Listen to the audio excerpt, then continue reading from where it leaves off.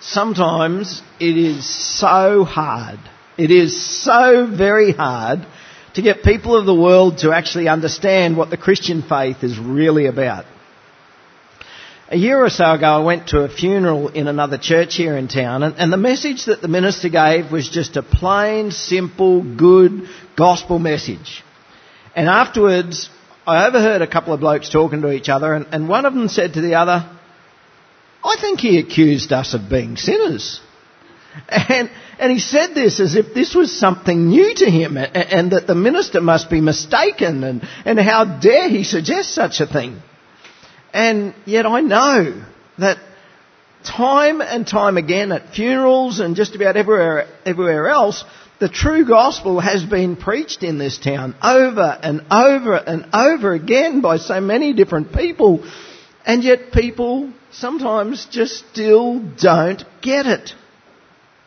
Even some people who regularly attend a church still don't get it. If we were to take a survey of ordinary old Joe Blow down the street, and if we were to ask them what someone has to do to ensure that they're right with God, I reckon generally we'd get one of two different answers.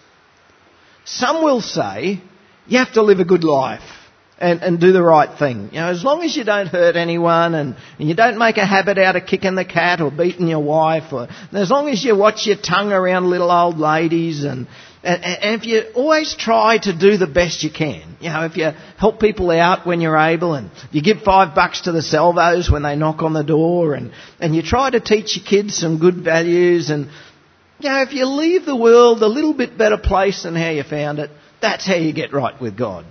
Now, I reckon that's probably what most people would say. Probably the second most common answer would be, if you want to be right with God, then you have to be a bit religious. You know, you have to go to church, you have to get christened and do confirmation classes and take communion. To get right with God, you have to do all this religious stuff. And then, of course, we'll get those who hedge their bets and go with both answers and say, well, to get right with God, you have to be religious and go to church and stuff, and you have to live a good life and always try to do the right thing. Now, do you agree with me that if we were to take a survey down the street, most people would come back with those sorts of answers? Seeing a few nods of the heads. Yeah. But that is just so far from the truth of the matter. It's not the gospel. The only basis for getting right with God is this thing that was spelled out backwards up here before, faith. And that's what this morning's reading has been all about. Faith. And you did a good job, Jake. You hadn't read that, and it was a long one. Good job. Over the last month and a bit, as we've studied the previous couple of chapters of Romans, Paul has drilled it into us that we are incapable of being good enough to get right with God. No matter how many good things we might be able to achieve, or how many religious ceremonies or activities we participate in, the tiniest, minuscule little sin that we might commit disqualifies us, brings to ruin all of the good work that we've done. And the worst sin of all, and this is what most people don't realise, the worst sin of all is to say, I don't need God. And to live as if we don't need God. You know, and to say, I really don't want to have much to do with him. And if God doesn't let me into heaven, well, it's his loss because I've been such a good bloke or such a nice lady, and he should deserve me. You know, all have sinned and fall short of the glory of God. That's the terrible truth of the matter. No one is righteous. Not one. And even if I've only sinned once a day, well, so far in my nearly 47 years, that means, I did the maths on this, I have committed this morning, by now, 17,104 sins. But let me tell you, one a day doesn't come close. And if you want to know, you can ask Robin how many I've committed already this morning. I'm sure there'd be a few. But who's counting? Who's counting? God is, of course. He knows my righteous deeds. He knows my evil deeds. He has them all written down in his book. And, well, Joe Blow we surveyed down the street. Well, if he heard me say that, he might say, well, you better do some more good things to get some more good things on the positive side of the ledger. Or you better get a bit more religious and get a few more points that way. But the trouble is, we're not saved by doing good things. And we're not saved by getting religious. We're saved by what? Faith. And that's something that the world cannot comprehend, because the world tends to equate faith with doing good deeds. Or it equates faith with getting religious. And most people would much prefer to have a little checklist of righteous deeds they have to do, or a list of carnal sins they must avoid, and a list of religious duties that they have to perform, because that's human nature. Well, that might be human nature, but it's not reality, because that's not the gospel. There is no list that gets us right with God. Whenever I preach on a particular passage, one of the first places I begin to study is to look for key words in that passage. And in today's reading, there's a lot of them. There's a few words that keep coming up over and over again. Words like law and works and faith and justified and righteousness. And we've been encountering most of these words a fair bit already as we've worked our way through Romans.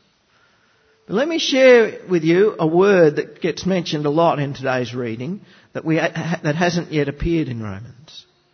And it's a very important word that helps us to understand what Paul is trying to tell us today. It is an accounting term.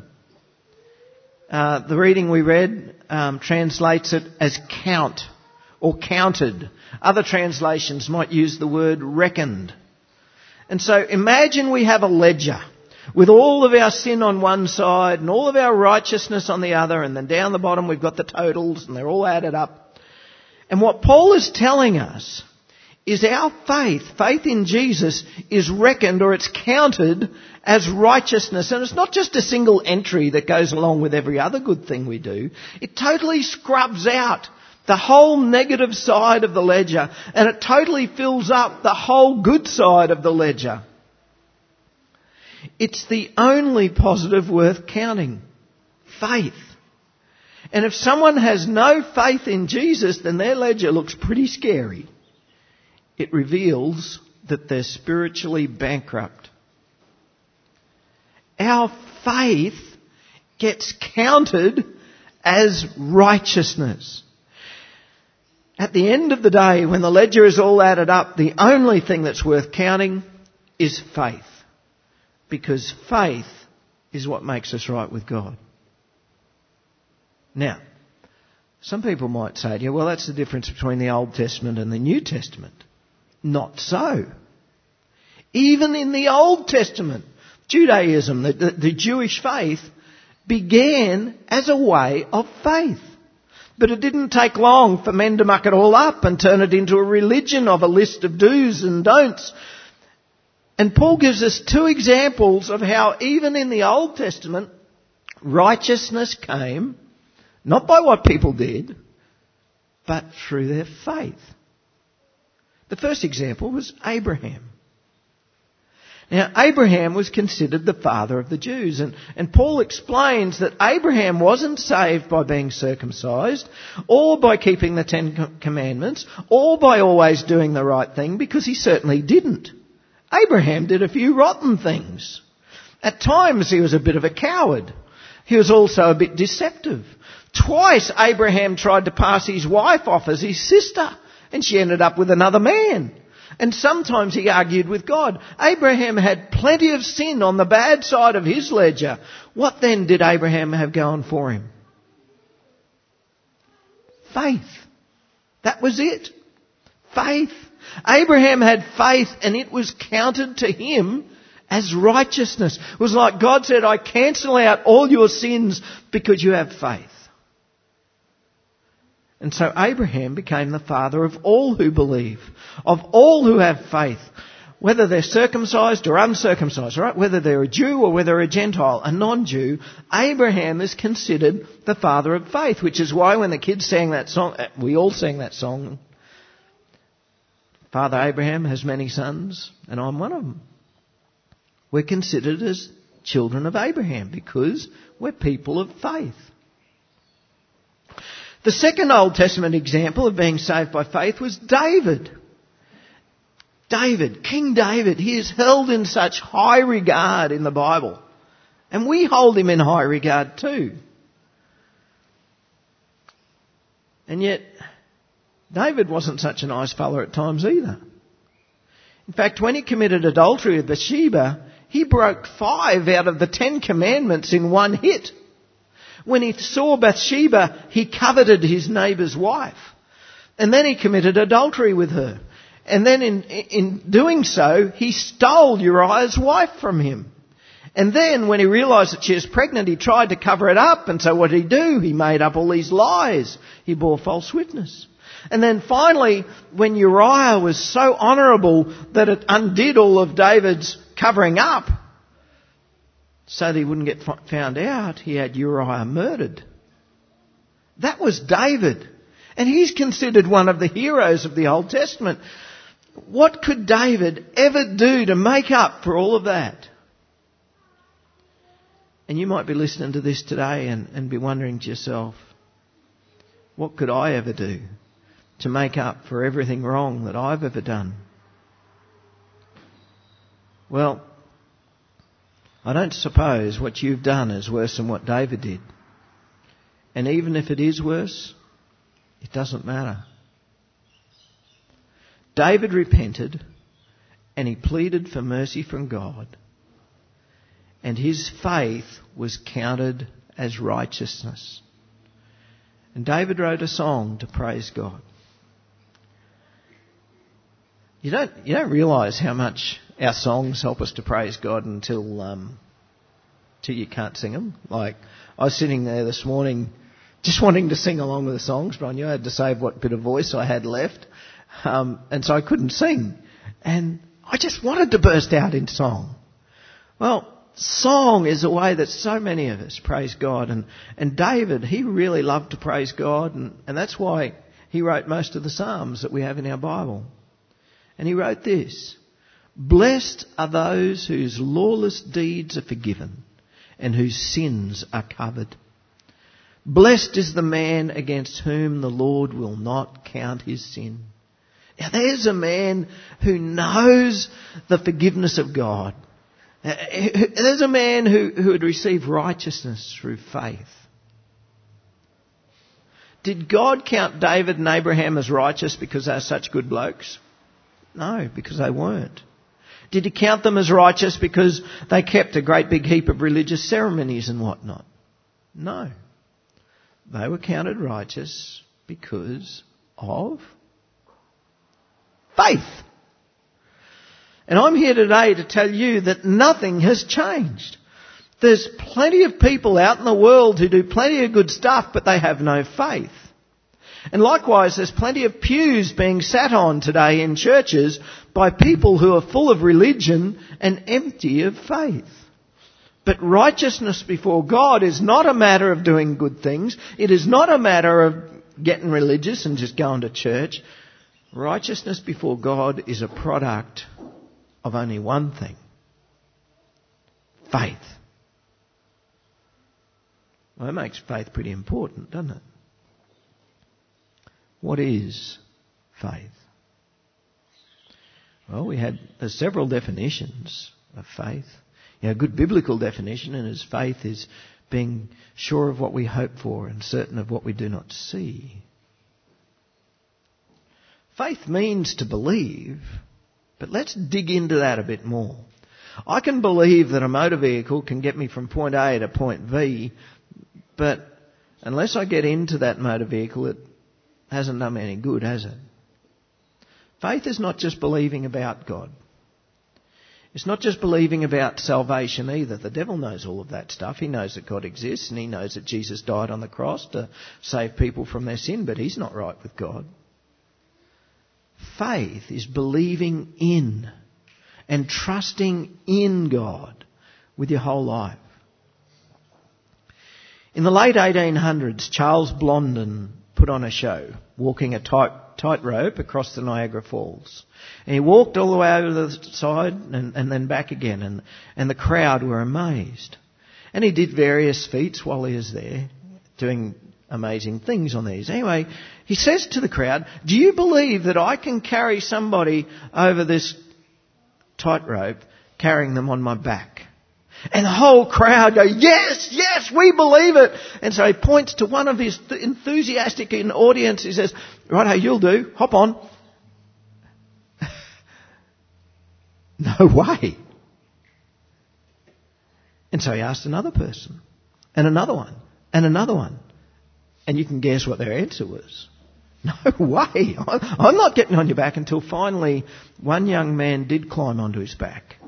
And he held on, while Blondin carried him all the way across that tightrope, all the way across the Niagara Falls.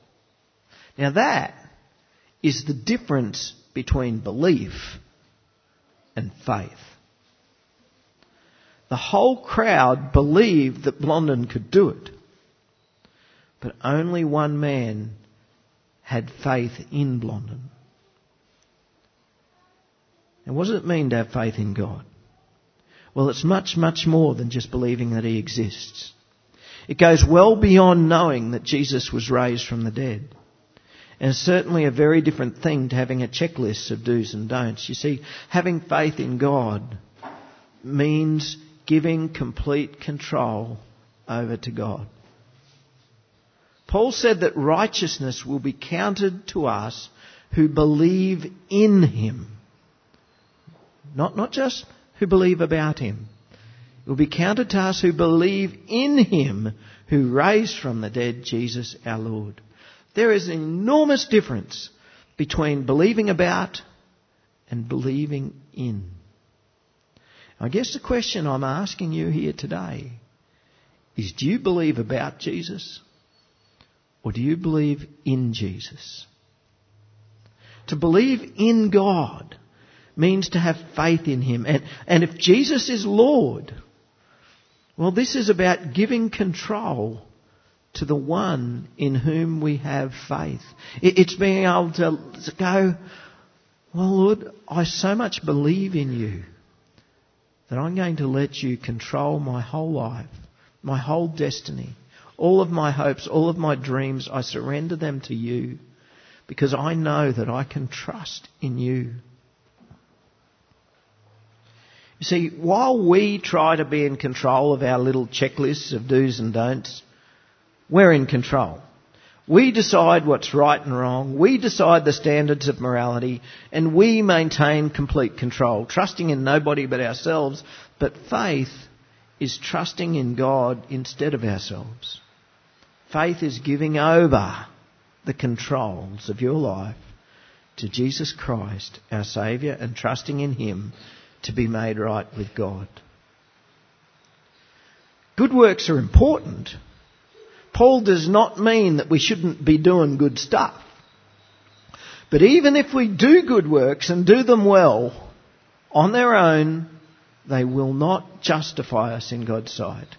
What Paul is doing is he's cutting the ground out from the feet of anybody who would say, well, I always do my best I can. I try to live a decent life, and what more can God expect than that?